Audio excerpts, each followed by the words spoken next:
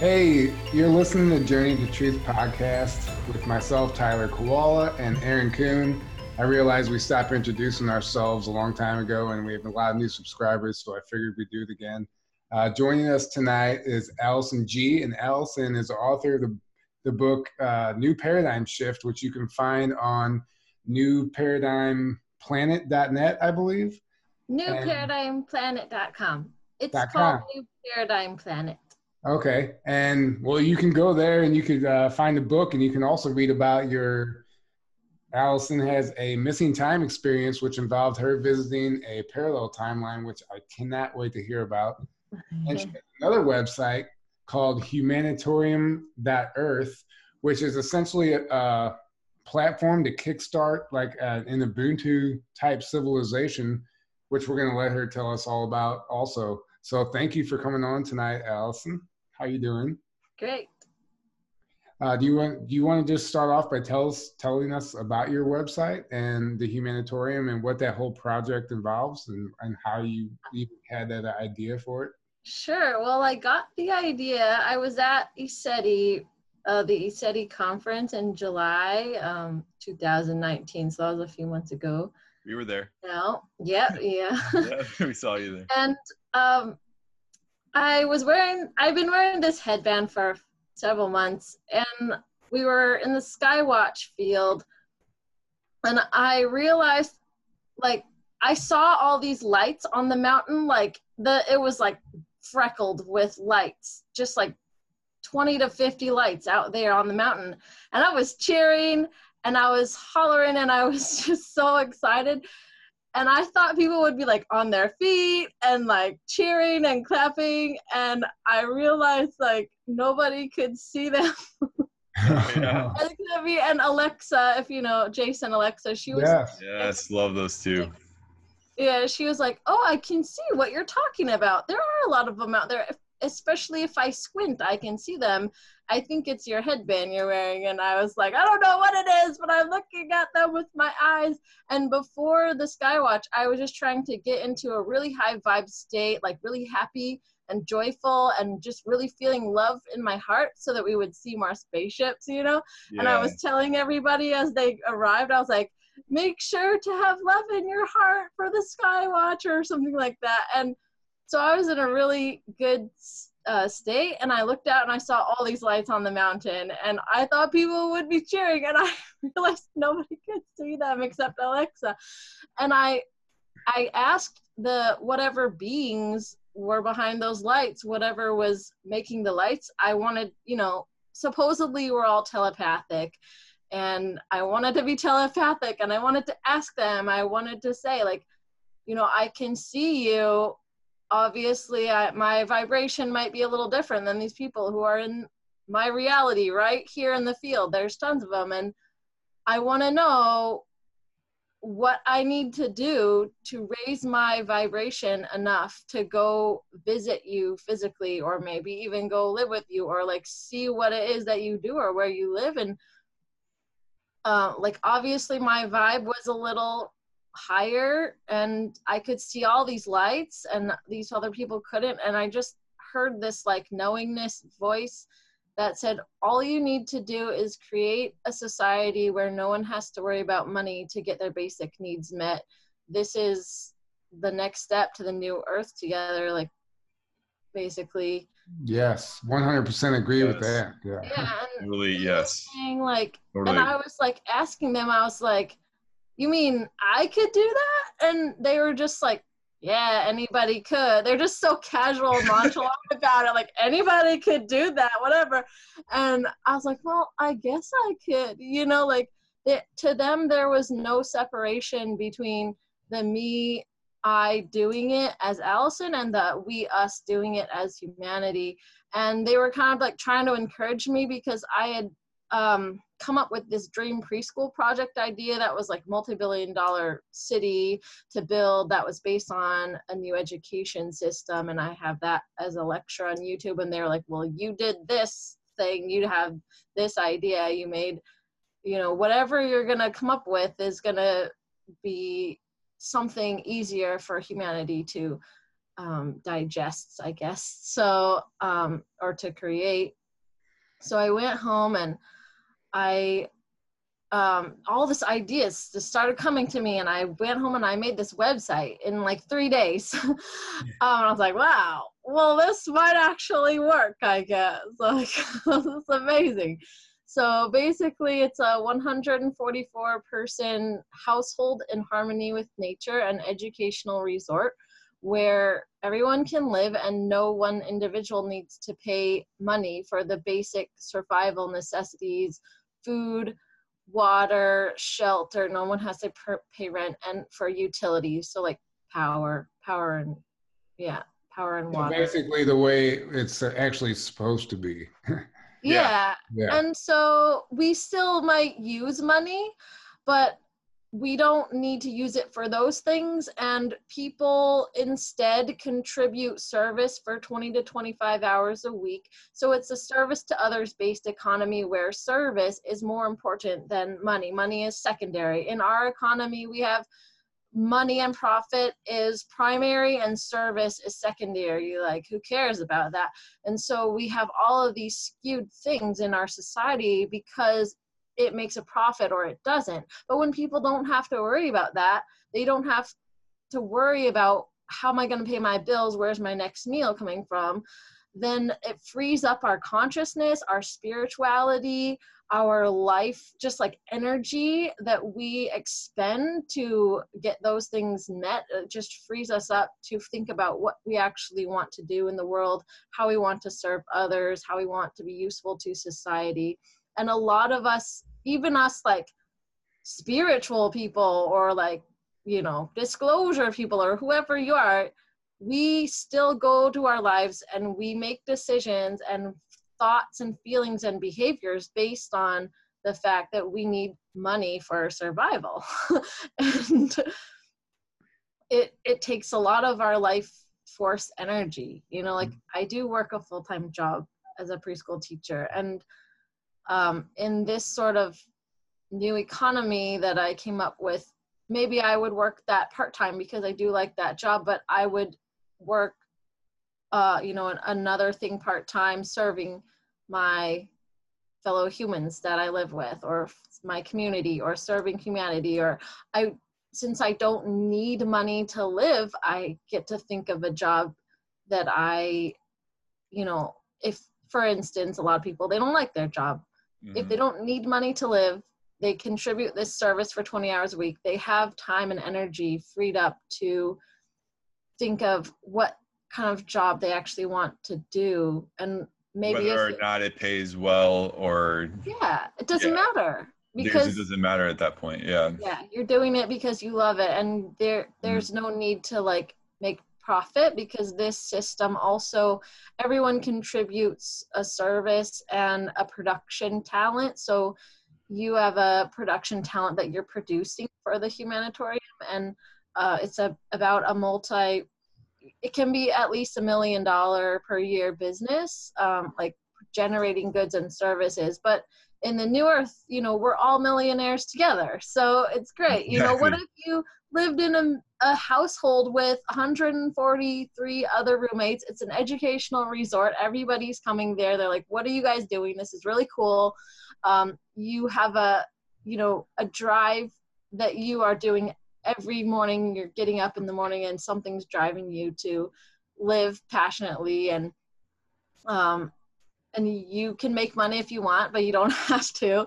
And you do what you want during the day. Like, you select what kind of career, you know, the careers on the website are based on like the household chores that would need to get done if we lived in a household in harmony with nature. Basic responsibilities, and helping each other get our needs met. What I think is beautiful about what you're doing is, so we know Michael Tellinger, and he has the Ubuntu movement, but you can't do it alone. Like, there needs to be more people doing this exact type of thing. And this is a smaller scale, so I see Ubuntu as being this whole big, large, like, societal idea, and sometimes that's really hard for people to bite off and chew all at once. And so this kind of thing would be, looking for 144 people that want to say yes to this. And they don't have to say yes to like the first one we're going to create, but they can say yes to, I want to be a part of this kind of idea, this project. I want to live in this kind of way someday.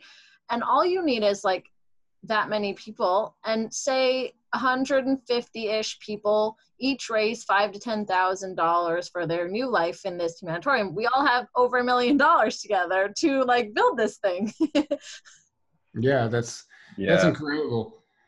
I really think it. So I really think it's awesome. And do you have like an idea of like the location on where you would want to start this? Well, I have a page on my website for people to submit locations, and I live in Seattle. My ideal idea would be that nobody would have to just give up their life and like move to this thing. But like I lived in an eco village for a few years, and you really do give up your life. And oh no, my device wants to restart. Say no. Say no. Don't do it. Remind me later. How do I stop that? Like I moved to the eco village, and you kind of give up your life and you go move there.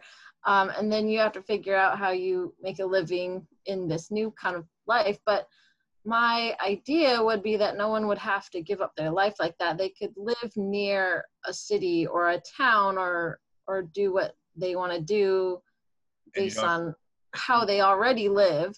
And you don't have to be isolated from like the outside. Yeah, you don't have to be isolated, especially if, Uber wants to have a flying car service. If they do that, if we have flying cars, in the near future. Yeah. We can really be accessible if we live near a place rather than in a place. And Seattle, the land's really expensive. Houses are really expensive. Maybe a suburb would be a good idea, but maybe like, here's my pie in the sky idea that I thought of. I don't know if it would work, but so you get like a city block of like maybe 6 or 8 houses, and you pitch this idea to everybody. Say they're all like really progressively minded and they're all about helping humanity and society. And you say like, would you like to donate your land or your house to this movement kind of thing, or this educational resort, and you get to live there, for free. I don't know. But that would be a tough one to sell. Yeah, for sure it would. But in an ideal world, you'd get all these people together and they have this land together, or someone has land already and they say, I want to give my land to doing this project. That's the direction I was thinking. So somebody, see, like you said, you have to have money at some point even to get it started though. So if somebody if it's a developer with like millions or billions of dollars and they're like, hey, I got this plot, this block here, I have all these apartment complexes, but that's really boring. Whatever. I'm really interested in your idea. It sounds like a lot cooler than what I got. And I got all these other properties making money for me. So why do I need this like plot of this apartment complex? Put your humanitarium there. This is my ideal idea. The possibilities are endless.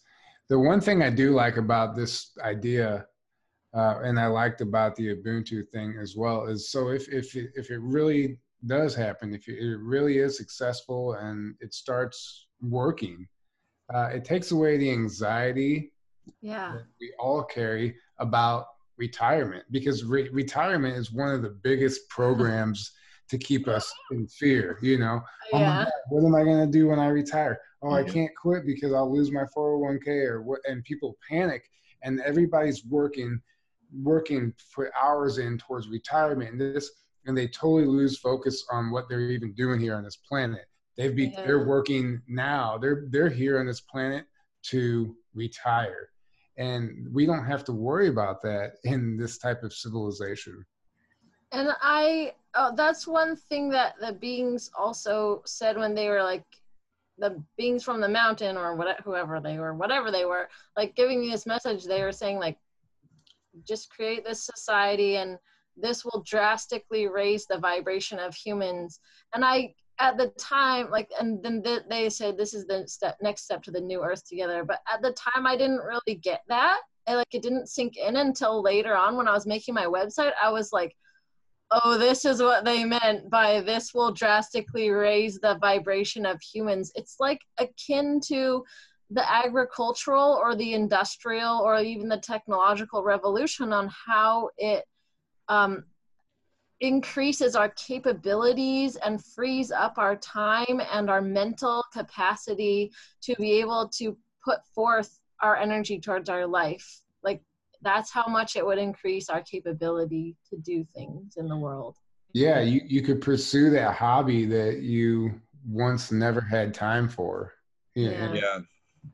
And the possibilities are really endless. I mean, you could really, focus on your mission, whatever that might be. Some of our missions are just to be here and exist because we carry a light with us already, and just by being around others, we're carrying out our mission unknowingly. Yeah, and you would think that we're pretty intelligent as humans, but we haven't been able to figure out on this planet yet how to have a society where everyone can live and no one has to pay money for survival. Like the basic human, you would think these are human rights. Like if you don't have these, you're gonna die, but we are paying our life force, blood, energy, blood, sweat, and tears. It takes up so much time. Yeah. Well, I mean, we have to pay for everything the planet provides for free. We have to pay for it. I know. And that's the idea behind the humanitarium, is that nature produces these things for free. And this is kind of the thing that they were trying to get me to see at ECETI, like just at the ranch after I got this message. It was like, look at all this nature around. Nobody pays for this nature. Yeah, the animals we need to make a society where no one has to pay for things, like no one has to pay to grow this tree. Yeah, it's artificially created scarcity is really what money is. Yeah. I mean, if you think about it, it's a tool that, and if we had a world and a society that was run benevolently and smartly, really, we could use money as like a tool that would be helpful, instead of just trading or like whatnot. But unfortunately, it's being used as an enslavement system and to create artificial scarcity. Yeah. And for greed and power and everything else. Yeah. And all that's going away though, luckily. And we have the technology, and we've had the technology for a while. We haven't even needed money for like almost 100 years at least. Yeah. And the whole time, yeah. Yeah, but like the whole time, obviously we've all been alive for sure. It takes us to take our power back and be like, hey, we can do these things on our own by ourselves, but because we're smart. Like, exactly. That's the same idea behind my dream preschool project that I have on YouTube, is that everybody would cooperate and work together on this. Say it's a preschool, and then the staff have the option, if they want to live there rent free, and then the organization is the one that helps pay for the food and the living expenses and the upkeep of the facility. So it's like an organizational thing, and no one person has to like worry about that. And so I feel like that's not too far of a stretch. We could do something like that. Yeah, and you are a preschool teacher right now, correct? Yes. That's amazing. And how long have you been doing that? I've been working with kids for about 10 years, a little over 10 years, and I've done all kinds of things like summer camps, outdoor environmental education, Boys and Girls Club, YMCA. I worked on cruise ships for a few years, and then I moved back to my hometown in Seattle here. And preschool is one of the places where you can work full time.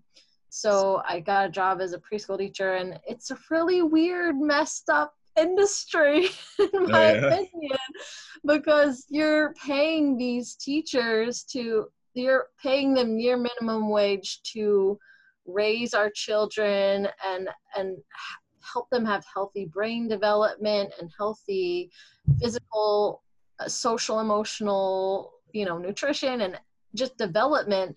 And we should have the same societal respect as doctors and lawyers and university professors because of what preschool teachers do for society. But again, it's the manufactured, I guess, brain schism that is being created for us, in reality. Yeah. It's all backwards. I mean, and that's it's intentional. It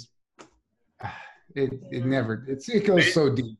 Basically, everything's backwards. I go to work every day and I'm like, I'm here for the kids. I'm here for the children and help them grow and become happy, healthy humans. But in the same time, I don't necessarily agree with this system where it's not biologically it doesn't make any sense for us to leave our offspring in a building for 8 to 10 hours a day with these teachers.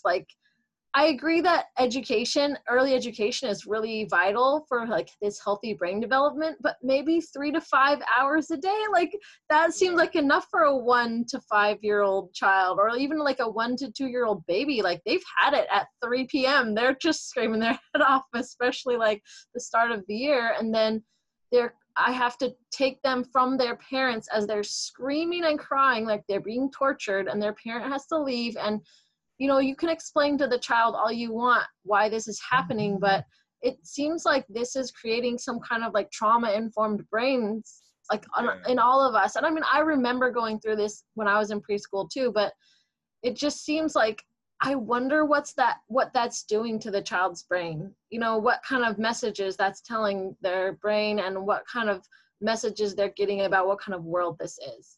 And these mothers are being separated from their children far too early. Earlier and earlier because both parents have to work now. I just got a call today from somebody who was like, do you have space for a 3-month-old baby? And I'm like, oh, sorry, we start at 12 months. But I was like, dang, a 3-month-old baby. I don't have my own kids, but I would not want to do that. I would want to help be with them for at least a year. I'm and I just graduated with my BA in early education from the UW, and we had to learn about childcare in other countries like Sweden, and they have paternity and maternity leave, and they let them go for a year to help raise their child. And then they have early education that even unemployed mothers, single mothers can have early education and preschool for their child. And I was just like, wow, I had a coworker who did some teaching in Norway or did some study abroad and worked in a kindergarten there. And she was talking about their kind of system. And she was saying it was really expensive there, but she kind of saw it as it's expensive because everyone has the time and energy and life space to make that money. At McDonald's, you work at McDonald's and it's you make $25 an hour and you don't have to pay all this medical bills and you don't have student loan debt and you don't have all this other stuff that we have in the United States, and it just up your time to think about life. If you do look at other parts of the world, just they work 4 days a week instead of 5 days a week. Or they work 30 hours a week and have $20 an hour minimum wage. They work less, they get paid more, they have more vacation time. Way more vacation time. We work about 2,000 hours a year and they work 1,500. And they get, even if you work at McDonald's, they get 2 weeks paid vacation, no matter where you work. It's like common law over there. No matter what your career is, if you're working at the gas station or if you're a doctor, you get 2 weeks paid vacation. It's just part of the system. I worked at a restaurant for a while, in addition to my full-time preschool job, and I was trying to work part-time, but sometimes it would be full-time if it was super busy for a convention. It was downtown, and um, it just seemed like, I mean, my managers were like the nicest, sweetest ladies ever, but it just seemed like it was their job to be like slave drivers. And I was just thinking sometimes, I was like, if we think slavery in America doesn't exist, like just go to any restaurant. I was just like, well, this is crazy that we do this to ourselves. Yeah. Yeah. Well, I It mean, really is. if you go to restaurants now, half the time you're doing all the work anyway. I mean, Yeah. well, I would say like a fast food type of joint, you got to order yourself, you got to pick up your own, you do everything, you do all the work, you're just getting a meal handed to you, Yeah. So, But yeah, like to sum it up, basically, there's a lot of systems on the planet. They're not set up to like support us and living our like the lives we want to live. It's just like Right. make money and like good luck, and like you just got to make money to survive. So people are forced to work jobs they don't want to be doing just to survive and to support their family and to help their family survive. Yeah. And, And that's why I'm excited about this humanitarium, because most anybody can be useful in this type of economy and situation that is the humanitarium. And there are a lot of homeless people, especially where I live in Seattle. And I just have dreams of walking down the street and being able to go up and chat with them about this humanitarium. And these people, I think there is maybe it's a misconception, or maybe it's a proper conception. These people are homeless because they're drug addicts, or they're not mentally stable, or there's something wrong with them, whatever. But even those types of people can come to a society like this and be an able-bodied person for a service to other society.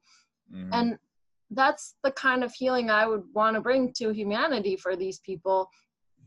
I heard of this experiment from Charles Eisenstein at a workshop he did once, and he was talking about the rat park experiment. And apparently in this experiment, some scientists got these rats together and they wanted to know if they would be addicted to drugs and starve themselves to death, or would they eat food. And so they got to press a lever for drugs or food. And of course they starved themselves to death, and they got addicted to drugs and died. And the scientists were like, oh, okay. But then someone else took this experiment and said, wait, these were rats isolated in cages by themselves. Let's repeat the same experiment, see if we're getting the same results. Sure enough. But then before they, starve themselves to death, we're going to take them out of their isolated cage. We're going to put them in a rat park with lots of other rats, plenty of food, water, everything that they need, plenty of toys, plenty of socialization, plenty of space to run around and explore, and see what they do.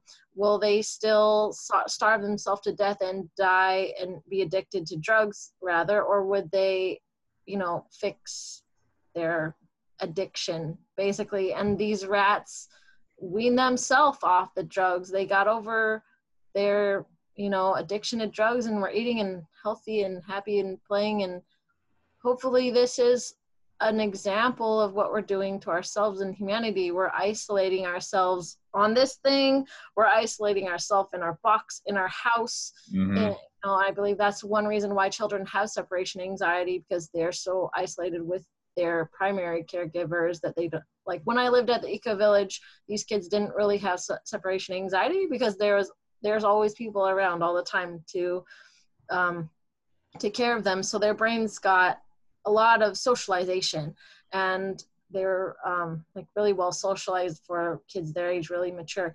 And so I think this isolation it's like one reason why we're having all these mental health problems, all these drug addictions, all these whatever these psychoses is that we have, because the isolation that we're experiencing, even though we live in cities and towns with hundreds and millions of people. We've lost connection with each other. We're meant for connection and we've lost it. And with nature.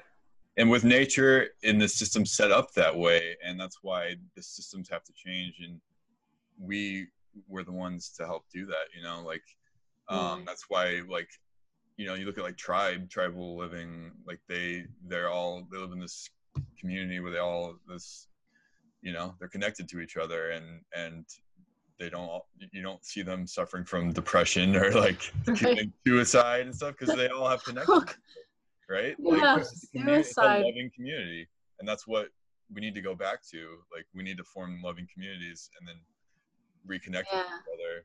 Where everybody is encouraged based on their talents and their, you know, their uniqueness and their interests, and nobody has to pay for the basic things that they need to live.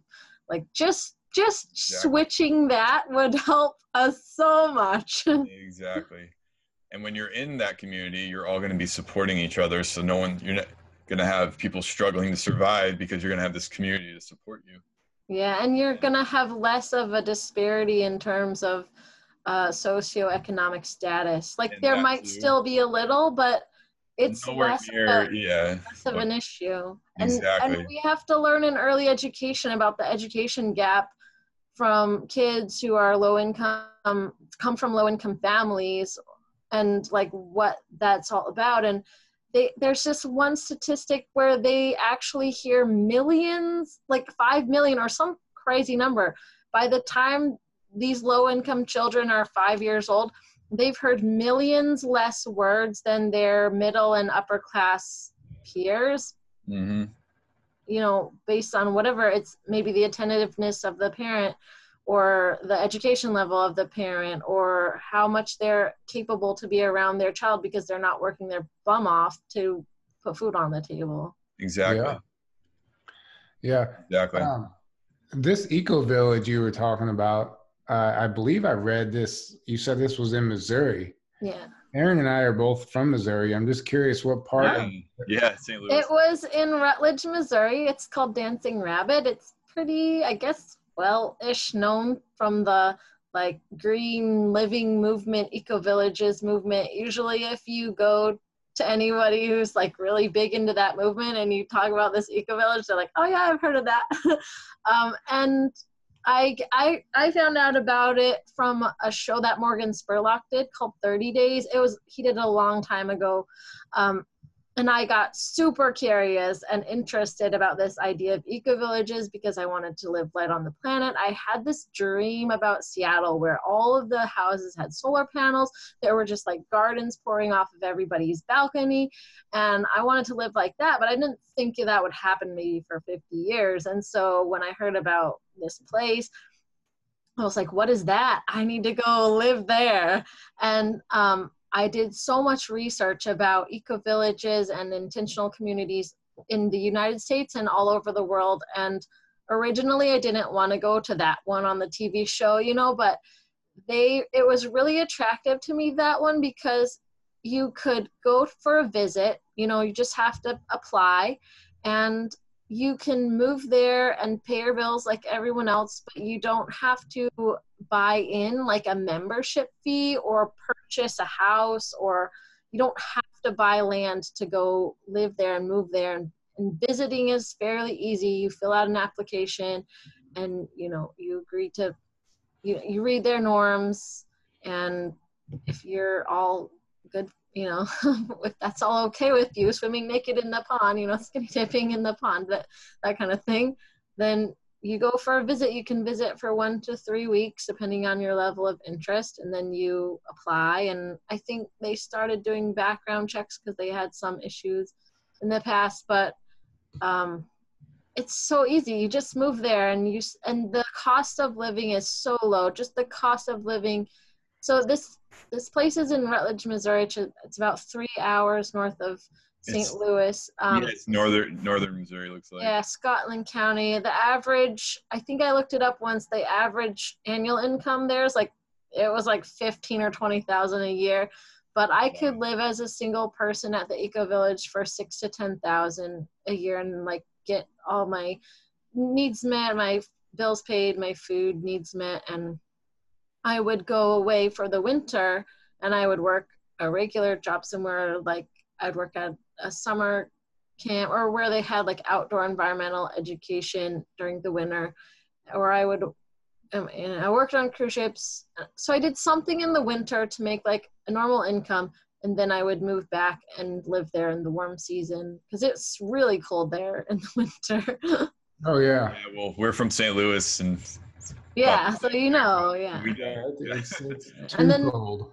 I mean, I was spending a lot of money to visit my family in Seattle, and one winter I heard $15 an hour minimum wage, and I was gonna come live with my family for the winter and get a job, and I decided not to move back because of various reasons, like of all the things I have access to in the city that I don't there, and just the different mindset of the people that I had as friends before, and I wanted to be near my family because, you know, my parents are getting older, and I have to, I mean, $1,000 a year for a train trips to come see my family is a lot when you're only making $6,000 a year. Yeah, for sure. So do you want to tell us about the book that you wrote, the New Paradigm Planet? Yeah, sure. When I was a kid, I had this whole like planet inside my head, and I would like fantasize about living there every night, and sometimes I would have really vivid dreams about life there, and I thought it was just like another planet when I was a kid. And I wanted myself, I just felt kind of like this planet wasn't quite, some things in this planet weren't quite right. And so I wanted myself to show me a planet where people were living to their full potential. I'd heard like we were only using 10% of our brain, you know, whatever, for potential. And I was like, what would it be like if we were using our full potential? And so I wanted myself, or maybe through my dreams, I remember I made a dream catcher and it worked for me. Like they taught us about Native Americans and stuff, and it was like crazy when I hung this thing up on my bed, and maybe it's just because I really believed that it was going to work, and I had so many vivid dreams, and I would tell my parents or somebody, and they're like, oh yeah, that's nice, thanks, does that really exist or whatever, but I was like, this thing is magical. So I wanted my dream to show me like a world where people were living more in their full potential, and I don't really know how I came up with this planet in my head, but I did, and I must have gotten like ideas about this planet from somewhere else in my psyche, because now that I know a lot about cosmic disclosure and all of that disclosure stuff, and I started watching Cosmic Disclosure on Gaia in 2015, I was like, holy cow, where did I come up with this? And I wrote the book in 2014. I was really inspired by this workshop that I took, and this program that I went to called New Culture Summer Camp, like about living in a new culture. And I was inspired, so I wanted to put my new culture that I'd had in my head since I was a kid just in a book on paper. So that's why I wrote that book, but I wrote it before I learned about all this cosmic disclosure stuff. And I was just like, oh, where was I getting this info? Because even as a little kid, I had this idea that there were on this planet, there were good people and they were bad people, but they chose with their free will to be good or bad, not just by their circumstance, their happenstance. They chose like intentionally to live this darkness or live this, you know, this whiteness, I guess, bright lightness, and they wanted to keep the balance of the Helios of now. And so I didn't really, like, that sounds like the Law of One to me. After I've read the Law of One, I was like, they wanted to keep the balance of the law of one. And but I called it the Helios of now. I'm like, what's Helios? When I was writing the book, I was like, some Greek term? Like, where did I get that as a 9 or 8-year-old child? And they call the sun Helios. Some people call the sun Helios. And so it's like Helios of now meant the balance between light and dark on this planet. And they even had a place called Draconia or Draconville. And I was like, where did I get that term? Like Draco? What? Like, Yeah.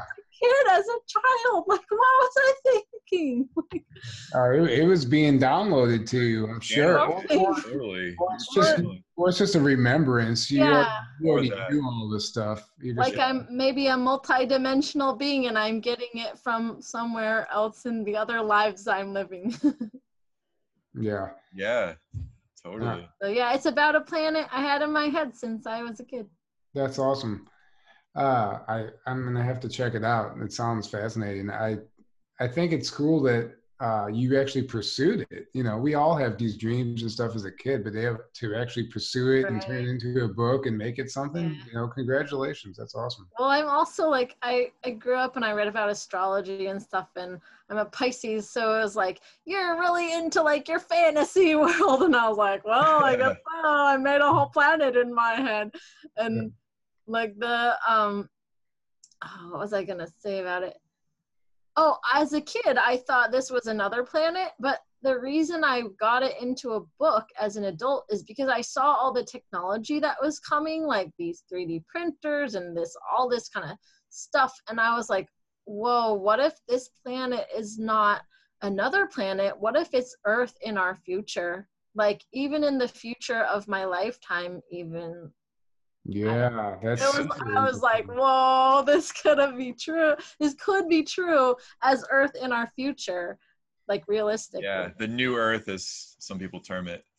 Yeah, the new Earth. The Earth that's what once. we're all trying to create. Yeah. You already figured it all out. Right. I guess we all have.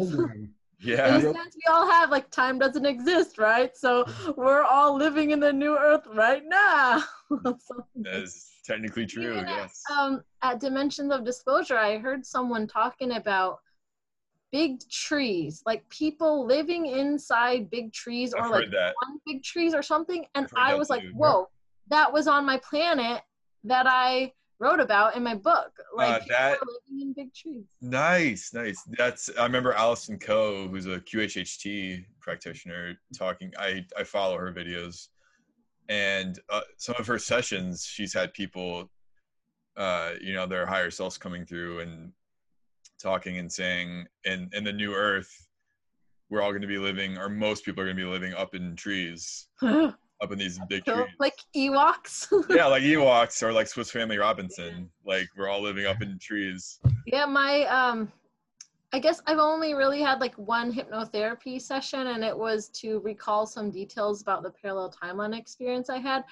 But my higher self came through in that session, and it was like really strange to me, because I remember the induction of the hypnotherapist took me through, and like the protection and all of that. And then this like big, warm, golden, glowing, like overarching consciousness like came down into my head and like spoke for me. And my 3D consciousness as Allison just kind of like took a back seat and like let it like answer her questions, the hypnotherapist questions. And this, I made this available on my website, on my New Paradigm Planet website, where I have the parallel timeline experience also. But people have asked me, like, did you channel that? Did you channel your higher self? And I was like, no, like, not that I know of.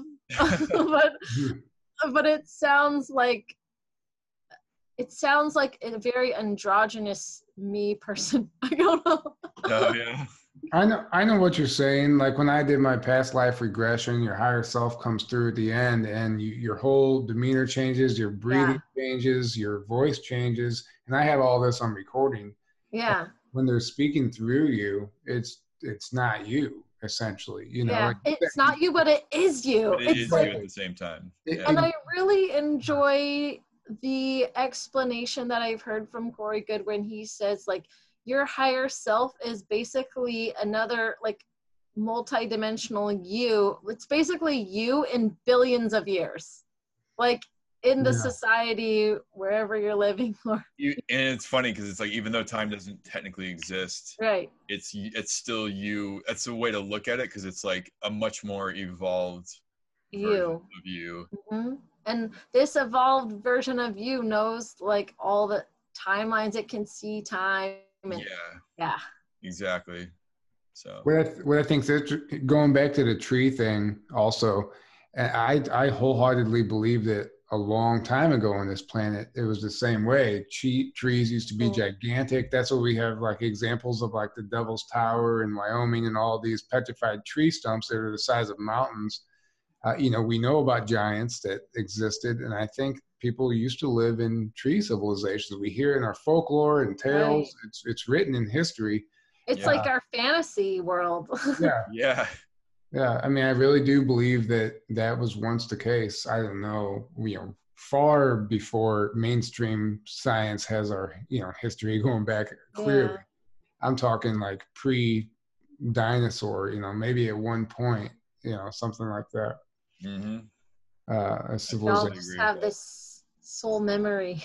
Yeah. And you know, and who's to say that, you know, history repeats itself? Maybe, you know, right.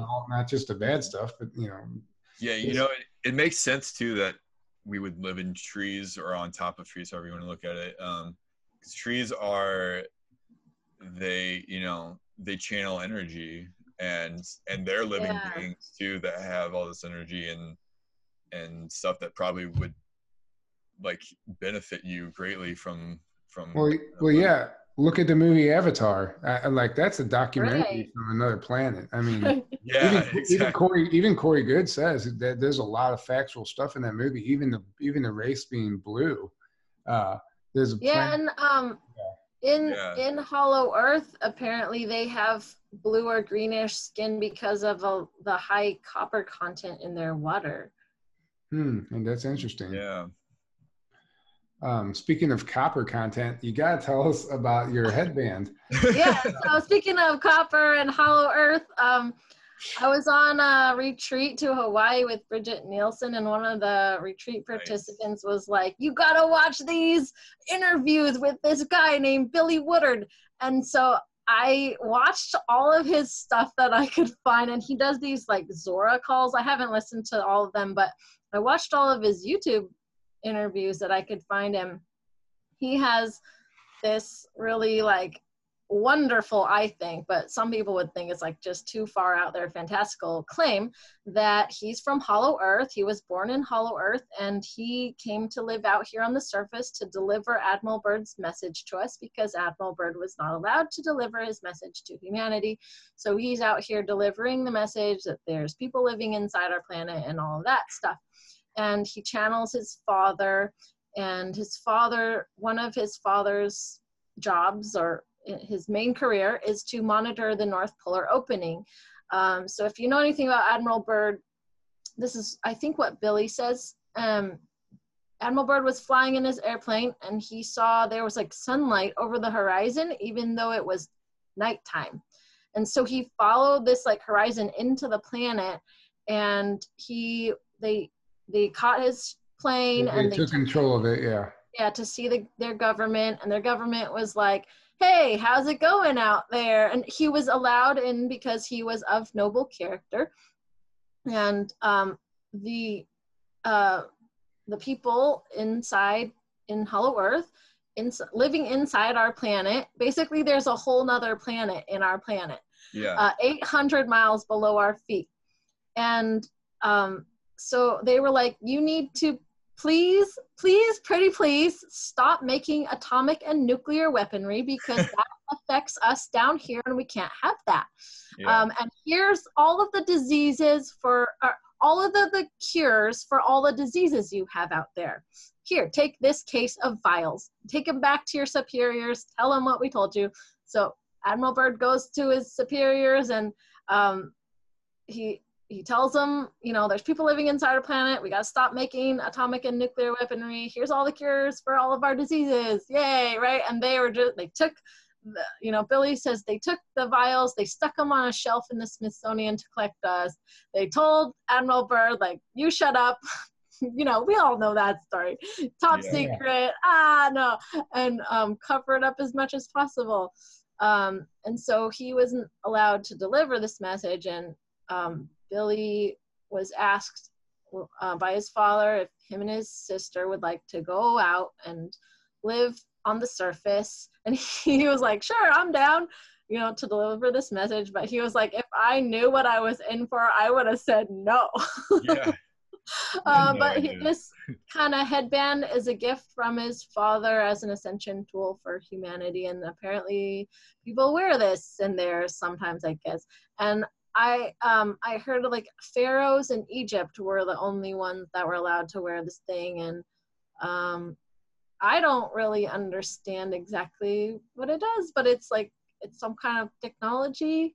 The copper helps harmonize the hemispheres of your brain, and the disc in the center has to be like solid silver or gold.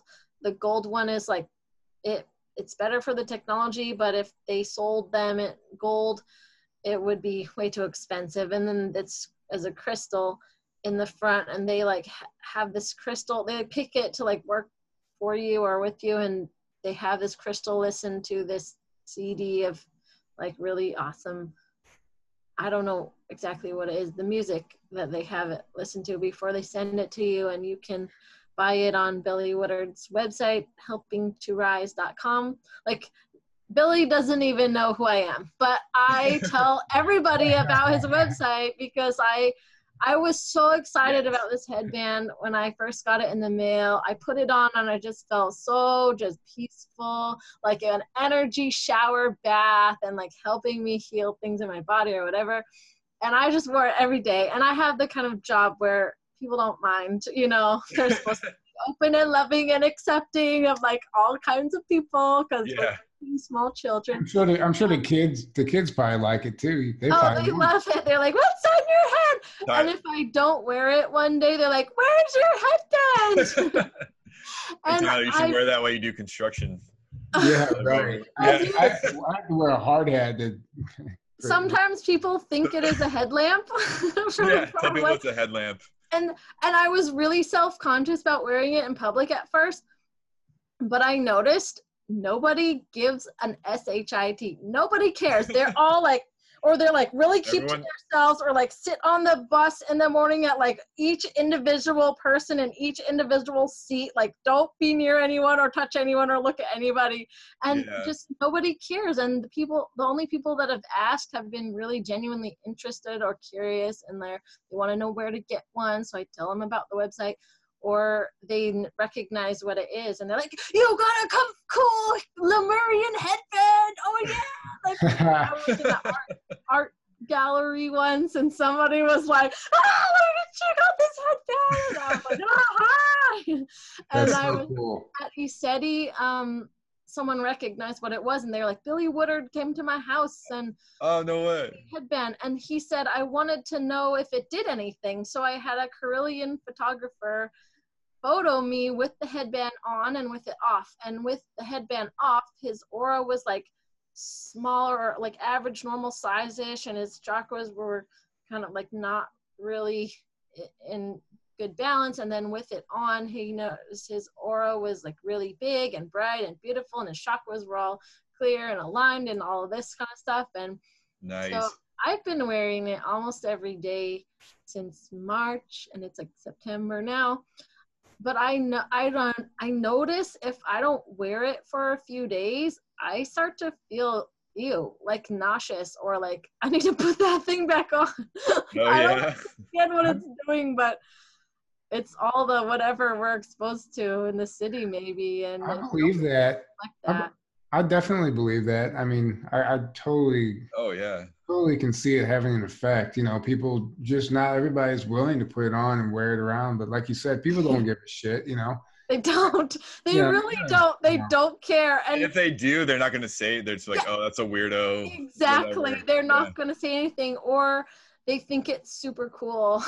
Yeah, or And that. they always wear like Or they Galaxy think you're cosplaying or something. Yeah. face. Yeah, I don't know what they think. Maybe Like, I'm oh, going to a costume party because I always yeah, or that. like space printed clothes. I just love Galaxy printed clothes. I went to a holistic women's business university online called Aphrodite University, and they really encouraged us to like wear on the outside what our soulmate clothing was, or like what spoke to us as like our soul. Like wear your inside on the outside, and then you'll draw the people to you that align with you, right? And so people have told me weird things just in passing on the street. Like someone was like, I like your juggling suit.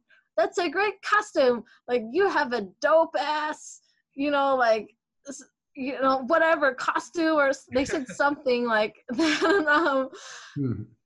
I was just like, wow, this is like funny.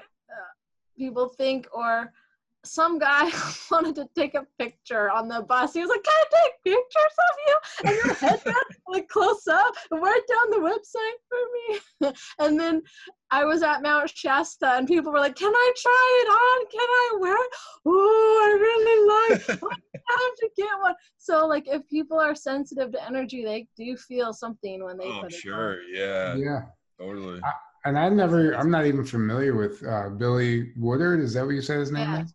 But he says a lot of similar things that these other people that I'm hearing say, like Corey Gooden. I don't think Corey maybe knows who Billy Woodard is. Well, I was going to ask if he knows does he know who Corey Good is? I've never asked Corey Good like in person or, over the electronics, but like I've never asked him, but I've never heard him mention this guy's name. But he says very similar things. He talks about the people living in Agartha, living in Hollow Earth. He says our sun is not hot. It's cold fusion light. It's made to look like that to keep us out and away, basically. There's people living inside the sun, all of this. And I was like, oh, maybe that is what those sun cruisers, that. Yeah, you see ships coming in and out of the sun all the time. They live in there, maybe. If the sun was a big ball of burning gas, like I'm pretty sure. Yeah, but maybe it's not actually a ball of burning gas. It's actually not. Planet. It's not. That's the thing. Yeah. It looks like. Corey Good actually was on a craft that he claims he was on a craft that got to view inside the sun. He said it's nothing like we are taught in our science book. Nothing like that at all. It's electric. There's a lot of electricity in there, but it's not. The core is nothing like we right. Nothing like we. Billy says it's cold fusion light. Yes, that's kind of how he would explain it, and and we know the sun is a portal, but like there's Billy Thorpe in the 70s wrote the album Children of the Sun, which is about beings coming from the sun. And if you listen to that entire album, it's a concept album, but this guy wasn't making this stuff up. He had an experience. He had an experience that he wrote about. I just actually purchased the book, The Smoky God, that Joseph Irwin was telling us about, and it's a story about an inner Earth journey in the late 1800s. It's written as it's sold as like a sci-fi book, but I really don't believe that it's a sci-fi. Yeah, and there was a video on YouTube for a while that was like, inner Earth civilizations exist and I can prove it, or like yes, I watched it. Yes, I watched that. Watch it. It's not there anymore. Like I can't find it. But one of the things it was saying was like the children of, where is that place? There's some place in Europe where they found these like green-skinned children that came out of a hole or a cave or something. Oh, I don't know. They got lost herding their cattle, and I don't know the name of the place. Into a cave, and they came out the other side. They followed the church bells, the music, to get out of the cave, and they had green skin. And they wouldn't eat anything except raw beans. And I guess the boy died shortly after, but the girl survived, and her skin turned like a normal to us color after eating our food. So I was like, well. Wow. This world it's so so much more fantastical than That's the word I was looking for. Fantastical. There's so much more to reality than we've been taught and we've been right. It's and it's purposely being kept from us. And it's a shame that I can imagine a majority of the population, if they came across this particular podcast, would just either shut it off or shake their head or laugh at us. I'm sure it's happened a lot already. Yeah. Well, I think I see a lot of people online, especially in the comments, and they're like, why do we believe these people? They have no proof. There's no pictures or videos or whatever. But Corey has a good point. Like, even if he had pictures or videos, people could say whatever they wanted about it. It was photoshopped. It was CGI'd. Which people do all the time. And also, they want you to have faith. These beings, they don't want to appear. They don't want the enculturation kind of thing that happened, like especially that happened in our world where the military landed on these islands and they made a whole cult following and the cargo cults out of them. They don't want that to happen for us, and that all the karma that's entwined with that. But also they it's I think it's a free will issue. They're like, if we just came out and gave you absolute proof, then we're violating your free will. Yeah. And then Law of One kind of goes into that, and they're like, that's why we have to give you hints and things and help in these other ways, and you guys have to do it yourself. And so they can't provide us this proof that everybody's looking for. But the reason that I started really believing that this information had something to it was by putting the pieces together, pieces from my life and from the research that I had just done on my own because I was interested in other things.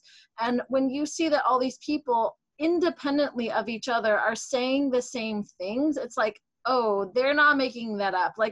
I thought Cosmic Disclosure was conspiracy theory BS when I first started watching it, and I randomly saw a logo, a Gaiam logo on a place at work that I had worked at this place for a year, and I'd never seen this logo. It was on a ball in the gym, and I'd never seen the logo on this ball, even though I was working around this ball every day. I'd never noticed the logo, but then I noticed the logo and I was like, oh, that's that crazy TV show channel.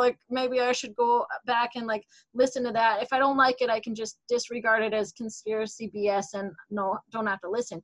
But the reason I started watching is because Corey was talking about these special tests he had to take in elementary school before he was or whatever into the MyLabs. And I was like, holy shit. I had to take those too. I was a very bright child, very smart, considered very smart, even though to me I was normal. My parents divorced when I was really little. He says they try to find kids who have broken home situation or some kind of trauma or whatever in their life, so they can use that against them or shape them into however they want. But so I had this background, and I was considered really bright, smartest kid in class. My teachers didn't know what to do with me. And I felt like I was being held back by the other kids. And they took me and they told me if I pass, they're going to give me these tests. And if I pass these tests, I would get to go to a special school for gifted children. And I was excited because I want to get out of this place. I wanted a school that was going to school me at my level, not sit and wait for all the kids, everyone else to catch up. So I wanted to take these tests. They pulled me out of class, just like Corey describes, put me in this room with a test administrator person, gave me all these weird tests. They were disguise, or they were under the guise of being academic, but they weren't I didn't really understand when I was 6 or 7 these tests. But looking back on it, I've never taken tests like that since. And I asked my parents about these tests when I grew up and became an adult and heard about this on Cosmic Disclosure, and they were like, yeah, the school sent us a letter saying they were going to give you these tests. They didn't say anything about a special school or a school for gifted children they'd send you, though, but they told me that, right? But then the test stopped, and I was like, why? I asked my parents when I was a kid, I was like, why did they stop giving me the test? Do I get to go to the special school? Did I pass? I was like, sure, must have passed them. I want to get to the special school. But my dad was just like, no, the school says you didn't pass and you're not, I don't know, school, whatever you're talking about. But my parents say there was no mention in the letters of a special school. They, my stepmother really remembers that they sent the parents the letter saying they were going to give these tests, and then they sent a letter back saying that I wasn't what they were looking for, and my stepmom thought they were wrong, but you can't argue with the school sending you a letter, right? But I remember, like, those tests were weird. Like, guess these, like, cards with this blindfold on, or like, I remember they would ask me questions about like what words meant, and they would ask me like to give the definition or what I perceived, like what kind of like they were asking me like what I could intuit the definition was without actually saying those words. And it was weird things, like they were trying to test my values. Like they would say, what does thievery mean? Is that wrong or is that okay? You know, like weird things like that. Yeah. Like there was a lot of time, like put together this 3D puzzle. We're going to time you. And they probably were like, she's not what we're looking for, because I would give up if I couldn't do the test. If I couldn't complete the 3D puzzle in the time amount that I was allotted, if I knew that I couldn't, I would just think, I can't do it. I don't know. Like, yeah.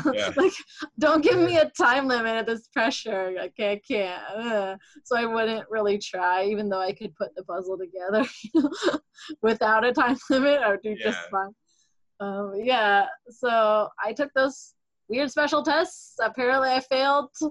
Good thing. Probably a great thing that you failed. And then when I heard about Corey talking about this on Cosmic Disclosure, I was like, oh, holy crap. Like, I don't know what this guy's saying, but he has some information having to do with, like, real life that I experience. So, like, this isn't a theory anymore for me. Like, yeah, this is disclosure realism. This is conspiracy realism. Like, let's be realistic, y'all. This big picture story with all the puzzle pieces makes sense. Yeah, so that was your confirmation that he was legit. Like, oh, he's saying this thing that only, like, that had to do with my life. Yeah, and you didn't even know anyone else knew about that, you know, but it happened to you. And that's why, like, David said when he was first talking to Corey, the reason he knew he was legit was because trusted and listened to him. Yeah, and Corey kept saying these things that David's like, insiders, these only like a few insiders have told me things, and I have not told anyone. This is not out there on the internet available publicly at all. And Corey's, and he would say stuff that he'd heard and more. Yeah, and he's like, he's saying code names that like no one knows. And he's getting them all right, and he's like, the only way this guy would know this is if he was legit. That's the only way. Yeah, exactly. Yeah. So. And the thing about all this is, you're talking about people wanting proof, or how do you believe these people? Well, for one, the law of one says the whole goal is to know the truth without proof. So we're leaving the age of skepticism, and we're going to an age of knowing. And they want us to choose our timelines. Like, that's really the sense I got after visiting the parallel timeline, is that we're choosing our timeline every second of the day by our thoughts, feelings, actions, words, the things that we do in our life, and the way that we come off. Like, we're choosing what future timeline we observe and what we experience. And these beings want us to choose how positively polarized is a timeline we're going to experience, or how negatively polarized. They don't want to influence that, but they're letting us choose that. Yeah. Well, and what I was getting at, those, which I agree with that 100%, but like the age of knowing. So we essentially, we just get to a spiritual level. Our spiritual development, we get to an advanced state to where we just start knowing things. We don't need proof. We don't need, you get a feeling. Exactly. You just immediately know. It's just part of what we should already be able to do. We're just unlocking it. Right. And you have an intuitive knowingness already that says, this is true for me. I'm going to listen to it. Yeah. And that's why people say, if you resonate with something, not leave it. Like, that's really the best way to it's like, it like the true stuff you're going to resonate with, because you're going to resonate with the truth of it. In some senses, lots of different viewpoints or information can be true at the same time, even though they seem like they're polar opposite or conflicting. And I think like the first time I realized that, I read these books by Dr. Bruce Goldberg, who was like a hypnotherapist, and then he'd accidentally regress or people or progress them to past or future lives, and he got really curious about that. And he came up with like 4 different futures of Earth, or like what people were saying, all of his cases. But when I read his book, I was like, wait, all 4 of these could exist at the same time on the same planet. Like, look how different we are on Earth right now already. Like, all 4 of these could exist that he was talking about people saying. So I was like, whoa, like. Multiple timelines. Yeah. And multi-dimensional, you know, like everything is occurring right here. Like, who knows what's going on right in front of my face right now in the next dimension. Right. Or even like in your future, you could choose to do something and experience a totally different future than if you made a different choice. One thing that really helped me with that, like after I visited the parallel timeline, I was really curious and interested about time travel and parallel timelines and stuff. And I listened to some, I guess, radio shows or whatever people would go on because they accepted time travelers. And a lot of the time travelers were male, but there's this one female lady that I heard, and she sounded like she could be from Inner Earth, like just the way that she talked. And she said she said she was a time traveler, but she said, like, one thing I want to clear up here is that people have a really big misconception about what the rapture is. Like, people think second coming of Jesus and all of this, like, religious stuff.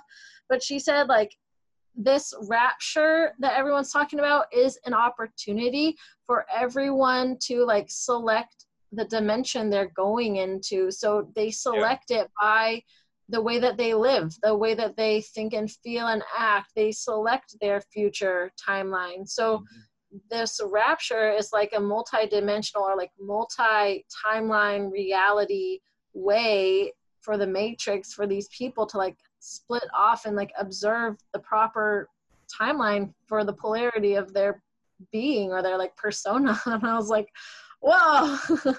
Yeah, that's so interesting. I love that take on it, actually, because it's really true. Like the way the practices that we do every day, whatever it is in life, you know, our diet, our meditation practices, the way we treat others, service to others, how we go about everything determines exactly what you were just talking about. And we're all at different levels. So that's extremely interesting to me. Everyone's at a different place. There's no good or bad. Ultimately, it's just like where you're at. It's just experience, and we're learning about lessons in how to be loving and in, you know, a lot of near-death experience research. People come back from near-death experiences and they say the point of this life is to learn about love. Like, that's it. Yeah, which is a common message that we hear. And it just comes down to, you know, you're in charge of your own ascension. So it's like, you know, suffering is a useful tool, and it's necessary until you don't need it anymore, until you learn the lesson. Will repeat until it's no longer useful. Once you've grown and learned the lesson, you don't need to keep suffering. It's stupid. And it's like you go pat. So it's like, you know, you can wake up, you can either like take a really, really long time to learn lessons and then take a really long time to ascend that way and keep repeating third density over and over and over and over again. Or you can wake up really bad stuff and take a shorter time. yes. Or you can yeah. But you're in and we got to realize, like, everyone's in charge of their own destiny. Everyone's a sovereign being that no one's going to do it for you. No one, you can't give, like, there's so many people are giving their power away to governments and religions and yeah, God. I had a friend who said, you can't talk to me, like, don't talk to me about aliens. I'm not going to believe in aliens until the government tells us that they exist. And I was like, yeah, okay, we have to wake up out of this mindset that, like, everyone else is responsible for me or the God or aliens. This reminds me of I had this past life memory dream about a friend recently, and the premise of the dream, what it was showing me is that in a previous life there was a lot of challenge and difficulty. Like we spent a lot of time crying about each other, and just like crying, it could have been misassumptions, crying about the same dang thing about the other person. And in this life we're given the opportunity to live, you know, there's this like guidance voice at the end of the dream about the experience, like that was saying, like with new bodies, different lives, and more mature souls and social tools, you've once again been given the chance to live together in greater alignment with happiness, joy, peace, harmony, love, and compassion. And it just seemed like there was no wrong answer. As long as we did better than the last time, that's all that mattered. And even if we did the same or worse, like we would still like repeat it, and like until we got it, you know, better in alignment with compassion and love and happiness and joy. And I was like, wow, like no matter what happens in my life here with this person, I'm doing certainly better than that last time. Yeah. So there's no wrong answer. Exactly. And don't get caught up in like, you know, you're where you're at, wherever you're at is where you're supposed to be. Yeah, exactly. But don't get caught up in, I'm supposed to be way ahead of where I'm at. And right. It's not, I'm not okay where I'm at. It's like, no, where you're at is okay. Yeah. But and even if you mess up, you'll get infinite chances to try again. Exactly. Sounds like a side-scrolling video game like Mario or Sonic. Exactly. I read like you can so you can beat the level and not collect any coins or rings, but you can and still beat the game, or you could go through and collect all of them, everything, or you can keep dying over and over again until you learn and beat the level. Yeah. So I was reading Conversations with God by Neale Donald Walsch, and one of the things from that book, that giant fatty ass book, that really stood out to me was that his like inner God voice was saying, like, the life is like a video game. The whole game is already written on that disc. The way that you experience that game depends on like your choices that you make and how you play the game, but the whole game is like already on that disc. And I was like, wow. That's true. That's very true. That's very true. That's a great analogy, actually. How come you didn't like it when I said it, Aaron? Because I like Allison better. Well, I was talking about Neale Donald Walsch. I know. I'm just kidding around. Oh man.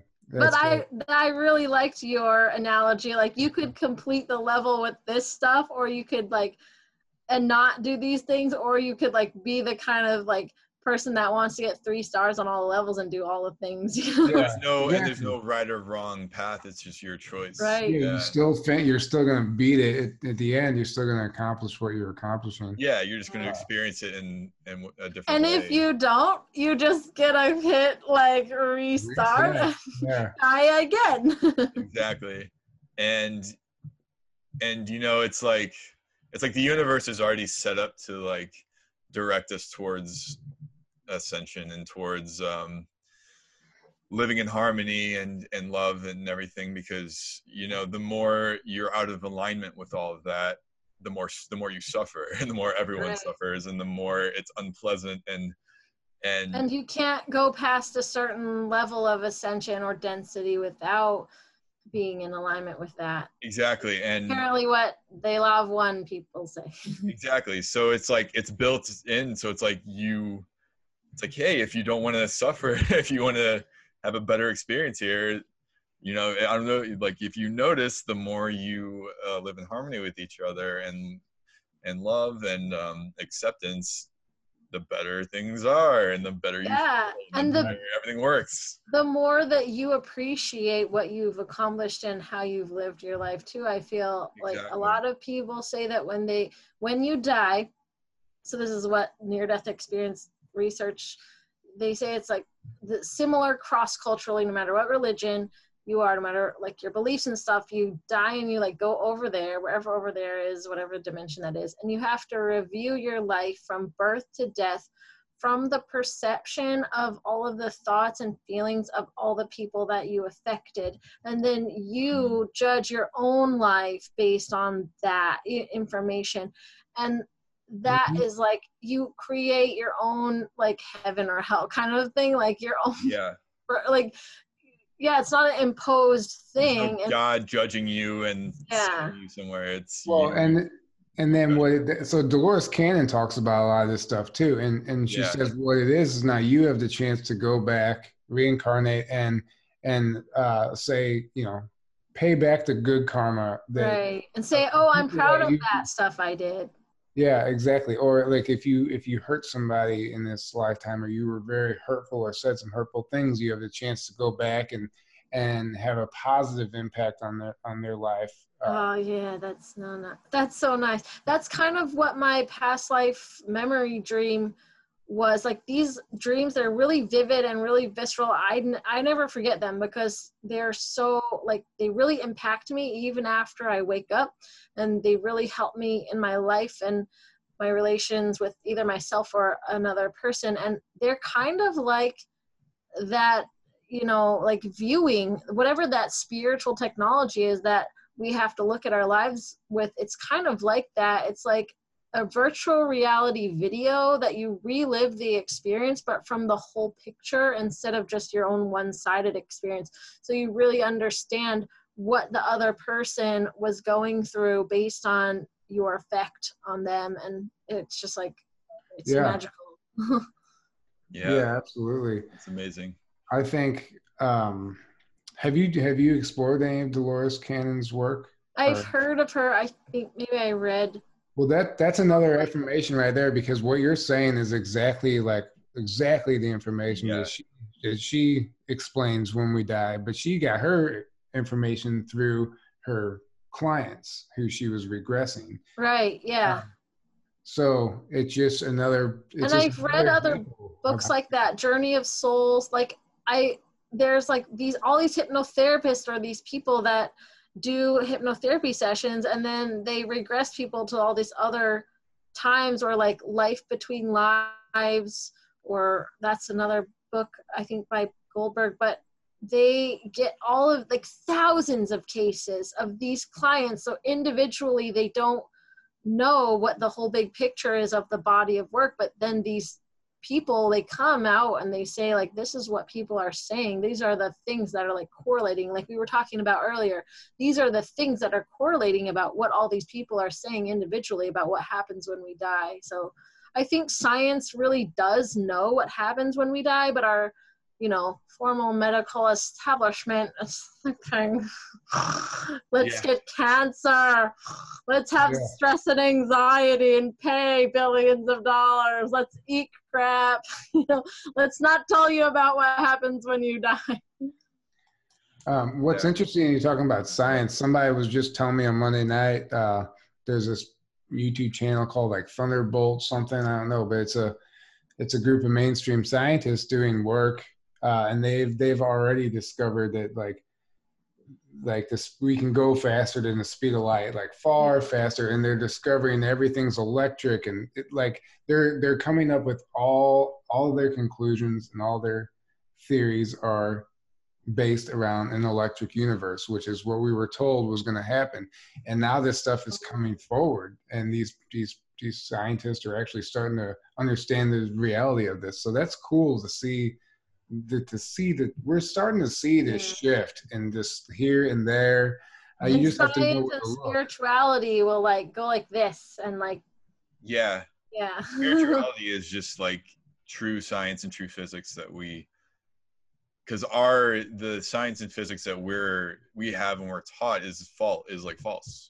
Yeah, it's like a indoctrinated version of it's a reality. False science, and it's indoctrination, and we think that's real science, but it's not. And that's why spirituality looks like fantasy woo-woo stuff, because we don't have real looks science. Like there's no proof for that stuff. But now with the internet, I think that is like that's really trumping that no proof BS, because you can go on the internet and you can find, like, maybe you don't find the proof individually, but you put all the puzzle pieces together and they're like, oh, this is what they're all saying. Like, but there actually even is scientific studies done and scientific proof of things like meditation and like and astrology. And I got that same friend that said he wasn't going to believe in aliens until the government told us they're real. I was teaching an intro to astrology class, and I was like excited, and I wanted to talk about it with him, and he was like, "You can't talk to me about astrology unless you can find scientific, peer-reviewed, journals and experiments that this is legitimate and that exists." And I was like, "Okay, internet," and they did like. I found these things, and I was like, look at this, it's so interesting. So they did have like scientific proof that astrology, it doesn't like determine your behavior, but it determines like a likely behavior that you would do based on the this guy studied careers like Gelkin, I don't remember exactly what his name was, but they studied all these different careers and people's charts, and they saw that people in different careers had correlations in their astrological charts. And I was like, whoa, that's so interesting. Well, you should tell your friend, ask him if he believes that the tides are controlled by the moon, because that's essentially mainstream science. But and then you would say that like further back in the day, and people were like, yeah, you crazy. Yes, you believe the moon can control the tides, but you don't believe the rest of the planets can affect. Well, what I'm getting at is that if you believe the moon can control the tides, well, our body is 70% water. So what do you think that does to our body? Not just right. Exactly. That's a good planetary bodies. Yeah. If you're firmly convinced that it can create the tides, and you don't think it has an effect on your body, your head is literally in the sand. I think people, they have a hard time wrapping their mind around that, because they've heard the scientific explanation of how the moon pulls the gravity of like all the water this way, and then it pulls it that way, and so that would make the water slosh back and forth, and so they can kind of like elementary like get their mind around that. But like when you say Mars or Mercury, oh my goodness, forbid, Mercury's in retrograde and it's screwing up all the transportation and communication. Well, it's like people have a harder time bridging transportation and communication with this other planet. But like, I gave a class on what WTF is Mercury retrograde once, and I was like, this is not a time to like make excuses for everything going a mess. It's a time for you to look at these like happenings and learn from the lessons. Like, how is this making me a better person? What am I learning from this? Instead of like, oh, everything's a mess and I'm gonna make it an excuse that it's Mercury retrograde. But like putting that integrity back on the person and the self. And like, I think Mercury retrograde is a really empowering time to do really progressive things, actually. Like I made the humanitarian thing. Like, I came up with that idea. It's all about reshaping the past and figuring out what doesn't work, and replacing it with what does work, and all of this kind of stuff. And I was like, wow, that's really empowering if I can come up with that. And yeah, absolutely. Say about Mercury retrograde is maybe they're indoctrinated too. So we haven't even acknowledged the fact that today is 9/11. I know, it is. Yippee! We haven't talked about it. Yeah.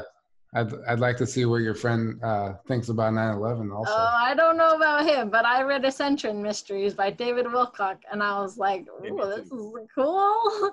And I mean, I heard like many years ago, I was at some psychic convention or whatever, and there was a guy there who, I mean, he spoke about conspiracy theories, but he was like coming at it from like, this is not a theory, this is not conspiracy, this is real events, real. And he was like, had this book about 9/11 being you know, and people just thought he was a conspiracy theorist, but Inside job, yeah. we did 9/11, like, wow. And so that was the first time I kind of heard that, and I was like, ooh, could that be true, you know? And then the more and more I was hearing about it and the evidence that people talk about, that they point to, like the fact that these buildings, like the way that they fell and the way that a controlled demolition falls and the way that the metal was like melted into like other parts, and like you can see these pictures, and the way that, you know, people that are aviation or like plane engineers, they're like, this doesn't make any sense how this happened. And then when I read David's none of it makes book, sense. I was like, oh, that explains a lot. Yeah, it's about a million things that don't add up to the official story. Like it's like endless. I keep finding new ones all the time. Oh, that reminds me of this time, well, when the mass shootings happened recently, and there was some article about how Trump just went on playing golf, you know, and my friend made a post about how Trump, and I think he was being sarcastic and was like, oh no, Trump's gonna go to jail, like he went on playing golf when the mass shootings, you know, he got the word, and he had all these like comments of like various viewpoints about that. But I was like, well, Trump went on playing golf and Bush went on reading to children. Like, for a half hour after it happened. Yeah, the puzzle pieces, like look at the similarities, like this is not an isolated event. And then people were coming up with all these pictures of like how the mass shooters look similar to each other, and I was just like, don't look at the isolated event, look at the big pictures together, like you'll see similar patterns. And by this time Trump understands that the deep state is engineering these false flag events. So this child play I can't do nothing about. I'm gonna go on being happy with my weekend and playing golf and pleasing these people. Yeah, he knows exactly what's going on. So he's like, yeah, I'm just gonna play golf. Yeah. I'm just gonna play golf. Because this is not a real, look like a bad person. Yeah, like maybe they really killed people, and that's really bad. And that's the thing. A lot of people get upset when you say false flag, and they're like, people die. And you're like, yeah, I know people died. False, it's real. I said that on some. I'm not saying people didn't die. I was like, well, I went right on doing my life during the false flag shootings, and nobody's had anything to say about that. You know, Trump went on playing golf. Maybe nobody cares. Like, I'm not in the news for going right on with my how life. is him playing golf affecting anything? Like, it happened. So did you see that 9/11 video I shared? And Bush actually just like gave a speech to like at all costs we need to stop terrorists. We need to send our troops. Blah blah blah blah. And then it pans out, and he's like, all right, now check out this golf swing, and then he's on the golf course and he actually, you know, drives a ball. And like he was just like real serious, like putting on a front for America. And then he's like playing golf. And then they cut it. But then after that, he just went back to playing golf, you know. Right. Yeah. He knew he was just bullshit. Yeah. Oh, yeah. Like he was the image puppet to the public. That's like the what was it, the ISIS video of that was on the news, like crazy on the news. But then there was somebody found a video on someone's iPhone. They got caught at some border in another country, and they found the video of this person like videotaping in a studio of this video being made. Yeah, I remember that. That's just staged. So much of our reality. Whole reality is staged, basically. Our reality is the Matrix. It's the Truman Show. It's the Matrix. Yeah, like it is the Truman Show. That's a really good analogy. It's the Truman Show for aliens. Like everything that's put out in any mainstream media, mainstream institutions, it's all this like fake stuff that they want you to believe and to be programmed with. And until you take control of your own life and realize maybe I'm being lied, maybe I need to figure out what's going on myself, and then that's when people do their own research, and then Right. you find all this stuff, and you're like, holy shit, I've been Oh being my lied God, to my I'm whole living life. a lie. Yeah, like we've all been being lied to, and then that's why they invent things like the term conspiracy theorists and try to make us look crazy or like we just want to be special or whatever, because they have to put these like walls up to trying to stop movements from spreading so Right. many people Yeah. wake up. So they're like, oh, we're gonna push conspiracy theorists, and like, you don't want to be a weird conspiracy theory. Right. And I think as much as we, from our perspective and perception, knowing all this stuff, as much as we might think that's negative and that's a bad thing, that what they're doing, and they're like killing off all these like holistic doctors, and I think that's bad too. But I've also been getting like, I don't know where it's from, but some big intuitive message that this bad stuff, all this bad stuff you see around happening around you, it's also keeping this reality intact somehow. Like people came here to Third this dimension. reality and this planet to experience this thing spiritually somehow, maybe to hold back their development and to remember how crappy this was so we won't do it again.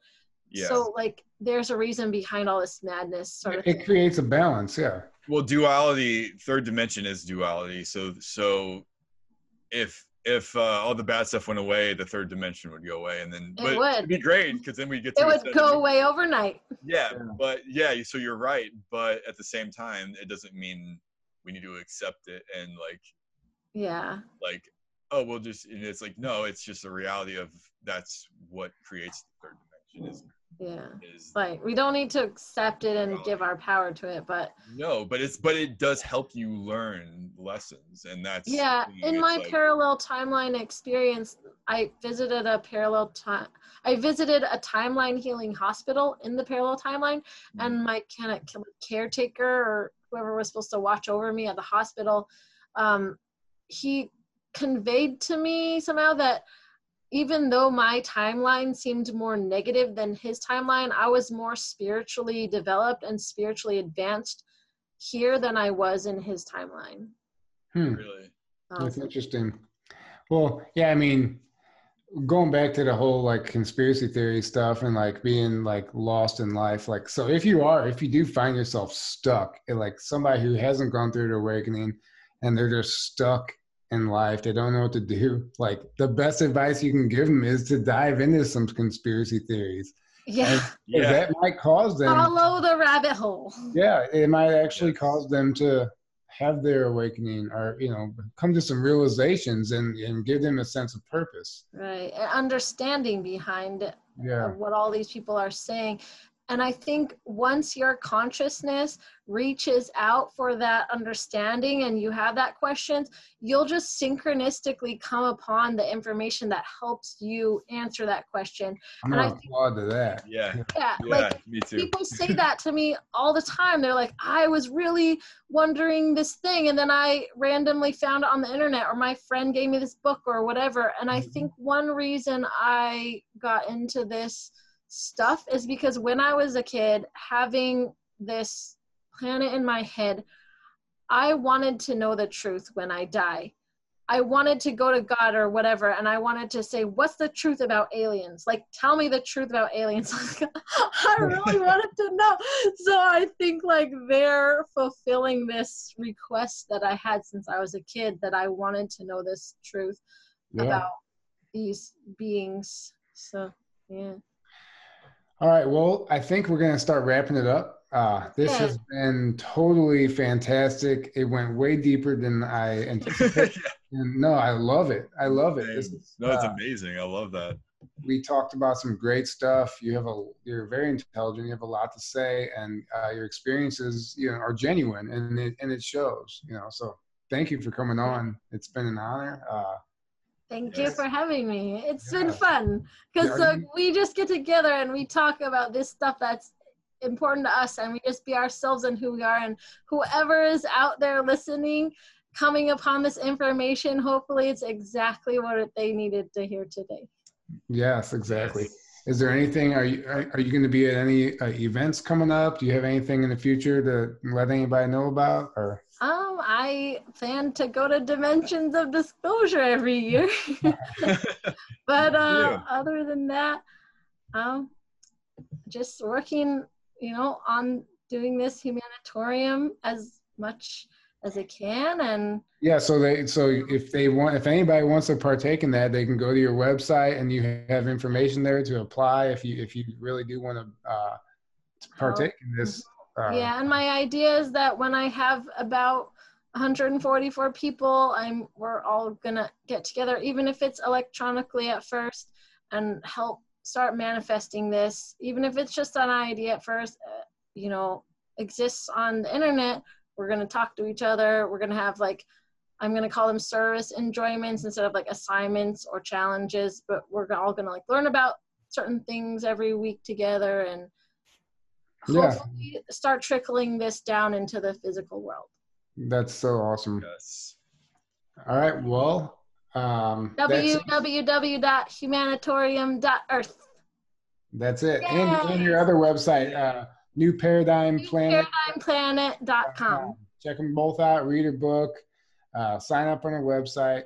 Thanks for listening. Remember to like and subscribe, and we will see you next time. Good night, guys.